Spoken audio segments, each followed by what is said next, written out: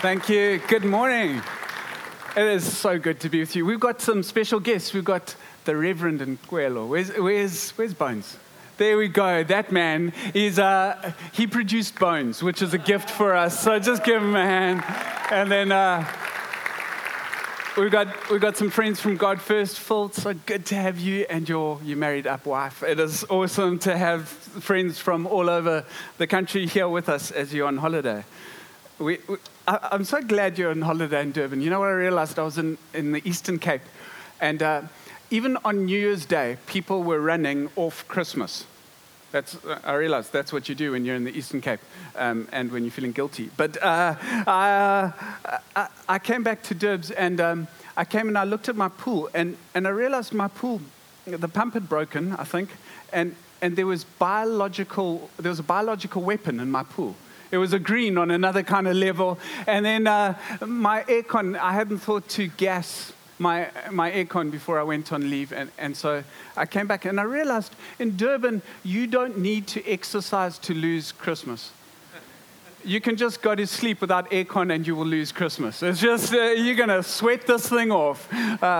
Ladies, isn't it wonderful? You're here in the humidity, you step outside, your hair frizzes, and you put the belt buckle on, it burns you. Like, it's just the vibe. Anyway, I'm going to do something that every pastor is probably doing across the world right now. It's deeply annoying. It's 2020, so they're probably going to speak about having 2020 vision for something. And being cheesy just annoys me. So I thought I have to speak about this because I want us to be 2020 crystal clear about the one thing that's important for this year. And so I'm going to be part of the Cheese Factory, and I'm going to speak to you about intimacy with God. That's what I want to speak about. But this message, it became clear to me whilst I was on holiday. I was with a student, wonderful kid. He's 21, and he's at varsity in Cape Town. And his parents are Christian, and he thinks he's a Christian, but not quite sure. Those are the tricky ones. And if you're here and you think you're a Christian, it's lovely having you. You're tricky. And so anyway, I got into this conversation to help him kind of understand where he's at. And he was trying to process the world he lives in. And so in Cape Town's a very liberal city, you know this. And so he says to me, Ross, I'm dealing with like worldviews. These weren't his words, but worldviews of everything from veganism to differentially orientated sexual stuff to just being an absolute greenie. And he said, I'm trying to work this stuff out, and it's really hard. And I said, Brew, don't worry about the vegan thing. Your food eats vegetables. You're getting all the vegetables you need. But I realized he doesn't have Jesus at the center, and it's really hard to make sense of the world when you don't have Jesus at the center. So we got into a conversation where I took him on the journey towards Christ. And I want to tell you how I normally do it, and then I'm going to tell you how I did it differently. So normally, this isn't really part of the sermon, but it'll help you. And if you're not a Christian, this will help you a lot. Normally, I sit down with people, and I've done this hundreds of times over a coffee at a restaurant, and they ask me questions about Jesus, and I give them the 4 spiritual laws. And you should really know this, because honestly, you give the 4 spiritual laws, people come to Christ. It just, God explains stuff to them. But the 4 spiritual laws are basically this. You got God. I know, I'm an exceptional artist. That is a crown. And then we have, let's use another color. Can you see that? 2020 vision. What's wrong with black? Can you see that? No. Okay. I can't help you. You've got 10-10 vision. And there's you. And between you and God is a massive chasm. But God loves you. It's just you can't get to God because the scripture says all have sinned and fallen short of the glory of God.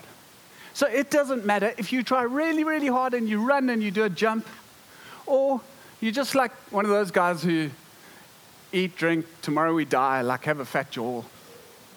And you're just like, that's my effort. It doesn't matter how hard you try. You're not going to get to God. The chasm's too big because the scripture says that all have sinned and fallen short of the glory of God. And then it says that the wages of sin is death. Like there's concrete here. The wages of sin is death. So God, because he loves us, sent his son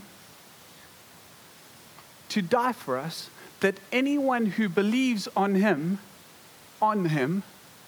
shall not perish but have eternal life. He makes a bridge to the Father. Now, honestly, I've done this incredible artwork to hundreds of people.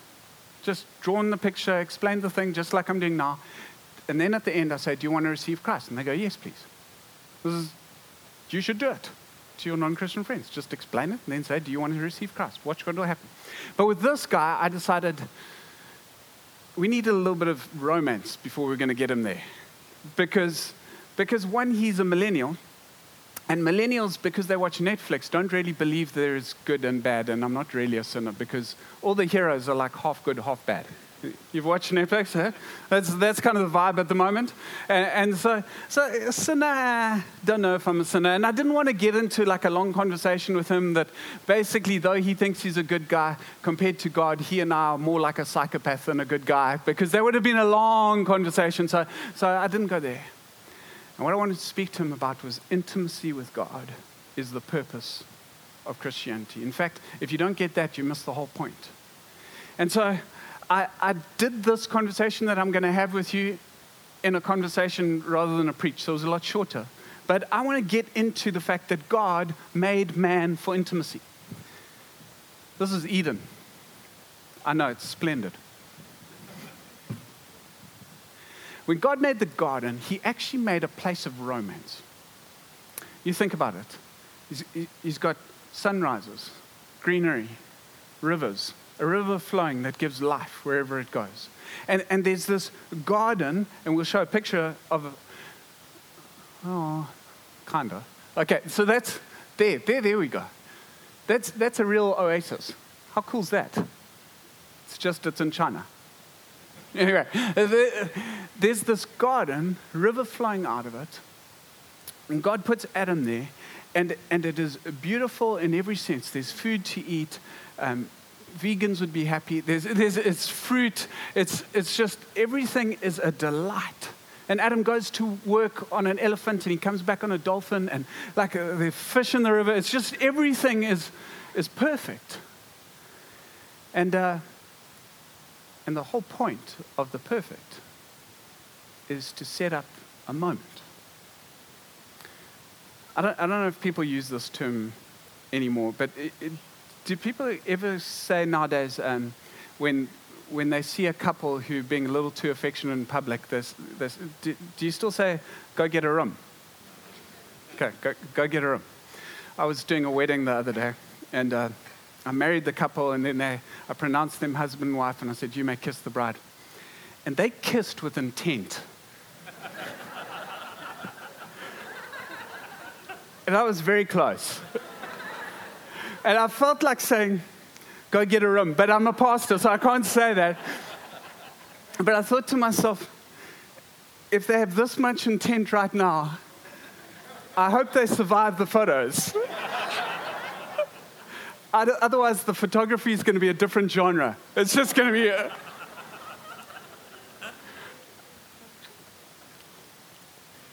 God makes a room for Adam to hook up, to catch feelings with. God makes a room for him to connect, to have intimacy in the Garden of Eden. It's a beautiful room. And one day God goes in, and he's been meeting with Adam in the Garden of Eden again and again and again. And this day he goes in, and he looks for Adam, and Adam's nowhere. And he calls out, Adam, Adam. And eventually Adam says, here I am. And Adam's sewing this fig leaf onto his body. And God goes, what are you doing? And he says, I was naked, so I hid. See, there's a pattern. We sin. We become aware of our inadequacy. we hide, and then we sow fig leaves, we cover over. And God looks at Adam and he kind of goes, my boy, why? My boy, don't you know that that fig leaf can never cover you? Because you cut it off the tree, and so it's going to die, just like your soul that's been cut off from me is dying. And though you worked all night last night to sow that fig tree, it's going to die and stuff's going to poke out and it's going to be awkward. You can never, by your own works, cover over your own sin. So I will kill an animal, a picture of Jesus, a sacrifice, to cover over your sin, because my greatest aim is that we have intimacy again. This is the gospel. This is the story of the Bible. In fact, from Genesis all the way through, it's the same story. God wants to dwell with men. And so you see levels of this. And so God comes to a guy by the name of Moses, and you know the story. And he says to Moses, I want you to go speak to Pharaoh and tell Pharaoh, let my people go so that they can worship me, which is a weird thing to say. Let them go, makes sense, so they can worship me, shouldn't be in the same sentence. Doesn't really add up. Until you start to understand how man works. Because you watch the story, and I'll show you how it plays out, and then I'll explain why you have to be let go to worship. The story plays out, the plagues come, God moves by his power, he breaks Pharaoh. And what happens is Pharaoh goes, get out of here, and then the people go, take our gold, just go. And they throw the gold. And Israel is set free, emancipated. They're set free politically and out of bondage, but they go into the wilderness, and whilst they're in the wilderness, Moses goes for a walk to chat to God and make some commandments happen, and whilst they're left leaderless and not being led to worship, they build a golden calf. Here's the principle. You are so designed for intimacy with God in Eden. You were so designed for that your soul cravings are so uncontrollably big that if they're not pointed towards worship, they will land up in Netflix and buying a house that's a little too expensive for you so that you can live a lifestyle that's just out of your reach, and living with how many likes I can get on Instagram. You will find yourself, because the soul craving is so much, you will find yourself putting yourself back into slavery to something if you're not pointed to worship. See, worship is this. I'll use an illustration, embarrass the life out of my wife. Worship is giving worth. So this is worship. When I speak about my wife is one of the purest of heart people I've ever met. And so what will happen with my wife is when she walks into a space or when she comes into an environment, she needs to bring beauty and purity. It flows out of her. So she will organize the world around her. She will cover over what's not beautiful, and she will make it beautiful. It flows out. She has untamable convictions. She's like one of those plastic toys. You can bully her this way, she'll pop back up. You can push her that way, she'll pop back up. Her convictions are untamable. She is so driven by conviction. It's deeply frustrating. I say, like, I'm a rock, she's water. Water crushes rock every time. She's conviction. She's so full of beautiful conviction. My wife, when she walks into a room, she beautifies it, she organizes it, because empathy flows out of her. You know what I'm doing here? I am giving her worthship. You know what that leads to? Good things.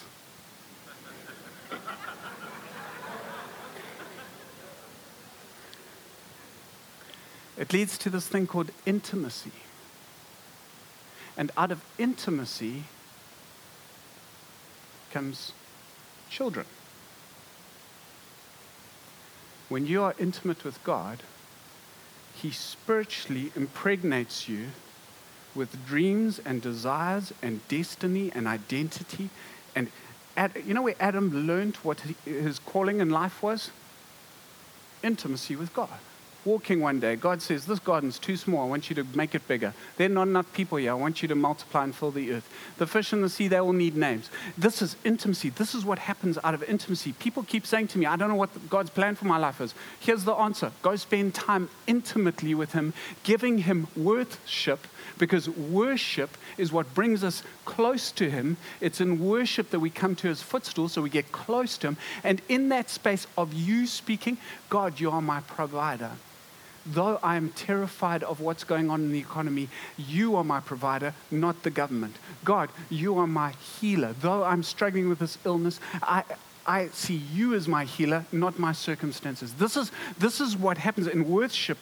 You get free from the things that would enslave you, and you get intimate. And in that space, God speaks into his disciples. You are Simon, but I will call you Peter, the rock on whom I'll build my church. Here's what happens. He gets shaped in intimacy into his calling and destiny. The garden. Oh, this was my tabernacle. Isn't it beautiful? Oh, we'll just leave it there. I tried to remake it just now. It didn't work.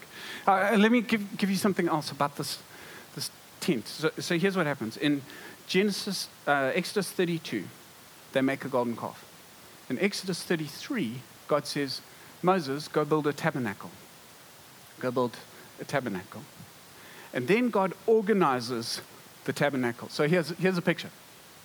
I know it's not amazing, but there's the tent of meeting. And what God says to the people, because you start to find patterns of how to be intimate with God. What he says to the people is he says, I want each of the 12 tribes around the tabernacle, facing the tabernacle. So there are 3 on the south, 3 on the north, 3 on the east, 3 on the west. And here's the deal. When they wake up, they look at the tabernacle. When they go to sleep, they look at the tabernacle. When they eat, they look at the tabernacle. When the cloud, the presence of God, moves, they move the tabernacle. Everything about their lives is focused on the tabernacle, where God is present and they can be intimate with him. And here's what God's saying. I don't want your Sunday morning leftovers. I want you when you wake up, when you eat, when you go to sleep. I want you in the middle of the day. I want you in the 5-minute break you have at work. I want intimacy with you. I want to walk with you.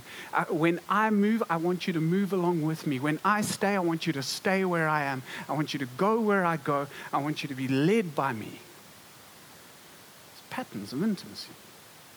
But still, the tabernacle's not enough, so God says to a young girl, Mary, I want to give you a gift for the world.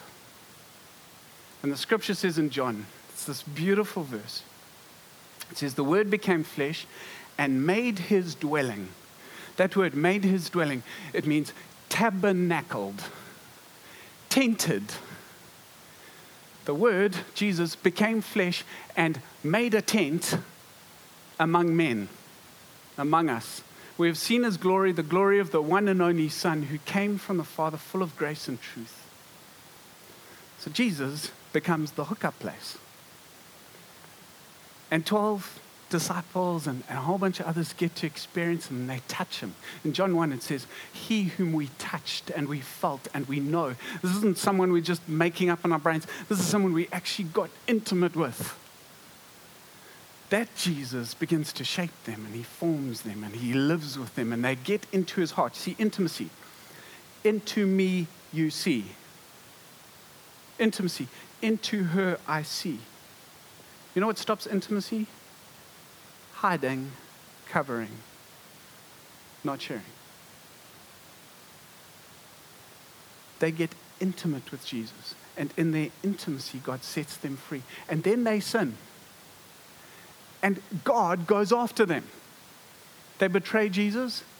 And just like God goes after Adam, Jesus, goes after the disciples. But whilst he's having a conversation with them, he goes, guys, this intimacy is great, but it's limited. I can only really be with one person properly at a time, or 12 of you at once. I can't be with the whole world, and I need more intimacy. So he goes, I'm going to the Father so that I can send another like me to be intimate with you. Anyway, I'm having this conversation with this student. Wasn't quite as long as this, but this is where we're going. And we get to this place where he says, well, how do we have this? And I say something to the effect of this verse. John 14:15, Jesus says this, if you love me, keep my commandments, and I will ask the Father, and he will give you another advocate to help you and be with you forever, the Spirit of truth. The world cannot accept him because it neither sees him or knows him, but you know him, for he lives with you and will be in you. I will not leave you as orphans, I'll come to you. Before long, the world will not see me anymore, but you will see me. Because I live, you will also live. On that day, you will realize that I am in the Father, and you are in me, and I am in you. Then Judas, not Judas Iscariot, looks like it was going like, Matthew, John, when you put this into the Bible, you make sure everyone knows it. Not Judas Iscariot. I was the other Judas. Anyway, he goes, but Lord, why do you intend to show yourself to us and not to the world? I love how Jesus just doesn't answer. He says, anyone who loves me will obey my teachings. My Father will love them. And here's the verse. And we will come to them and make our home, our tabernacle with them. You want to know God's purpose statement? I want them to be my people and I want to dwell with them. I want intimacy. So I'm having this conversation and this kid says to me, but Russ, I've seen the videos of demons and it freaks me out, and I've heard people laugh and I've seen people fall over and cry and that freaks me out. And he just told me all the things that freak him out. And you may be at church and you're sitting there tonight and going, or today and going, yeah, that freaks me out too. To which I want to say this to you. If you were to take your finger and push it into, you seen that power station over there that you guys illegally park on? That one. If you were to take your finger and plug it into that power station, tell me, do you think your body would do normal things?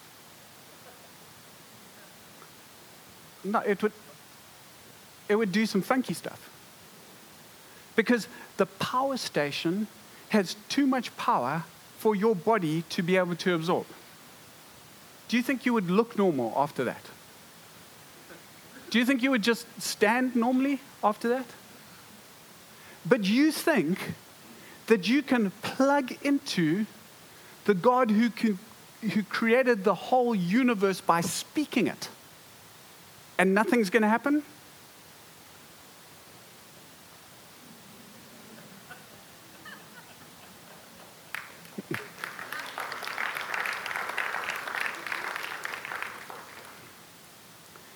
If your God, when you connect to him, doesn't do something, I don't know that you're believing in God. God is too powerful to just expect nothing's going to happen. Just shifting you a little bit. So I had this conversation. He went, okay, you win. I went, yeah. But here's the crux. The world cannot accept him because it neither sees him nor knows him. And when I was not a Christian, to walk into environments that I knew about Jesus, I would hear people speak about the Holy Spirit, but I neither knew him or could see him, and so I thought it was rubbish. And if you're in that space, I identify with you. I understand. But watch what happens in people who really give their lives to Christ, and you will see a change that you will not be able to explain, and that will lead you to realize that he's true. Then it says, but you know him, for he lives with you. I want to say there are a lot of people who know God because the Holy Spirit lives with you. You come to church because the Holy Spirit lives with you. You sing because the Holy Spirit lives with you, but he is not in you. You see, if you've asked Jesus into your life, the Holy Spirit's with you, but he's not overflowing through you. Your finger's not in the plug. And God is going, please don't settle for little intimacy. Please settle for big intimacy, because I want to be in you. I want to tabernacle in you.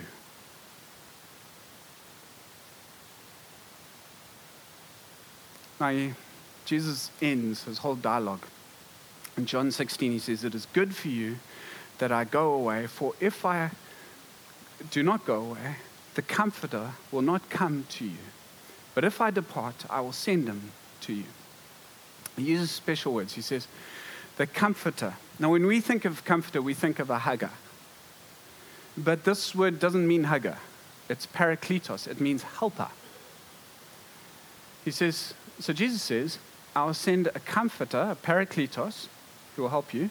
And he uses another word, allos, which means like me.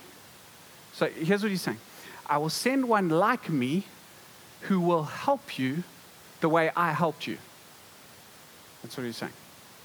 There is a word that they used to use for a loading mechanism on loading docks. It was a paraclete. The job of a paraclete was to help you lift a weight that was too heavy for you. Paraclete. How many of you in 2020, you're scared of the weight you're going to have to carry? See, I looked at the economy and listened to business people over the last season, and I'm scared of the weight. I drove through the Eastern Cape and I saw the unemployment, and I'm scared of the weight. I look at people's lives around me, I'm scared of the weight. I look at the problems I face in life, I'm scared of the weight. There's some financial weight that I don't have the strength to carry in 2020. I need the parakletos to step in. I need, the way I've done Christianity a lot of my life is, when you bench press, I know I haven't done it for a long time, but when you bench press, if you're benching heavy weights, again, haven't done it for a long time, did it once. If you're bench pressing heavy weights, you get a spotter. The job of the spotter is that when your arms collapse, the bar doesn't take your head off. Most of us, me included, have relied on the Holy Spirit to be my spotter. I'll do the 98, please will you do the 2 that I can't get to.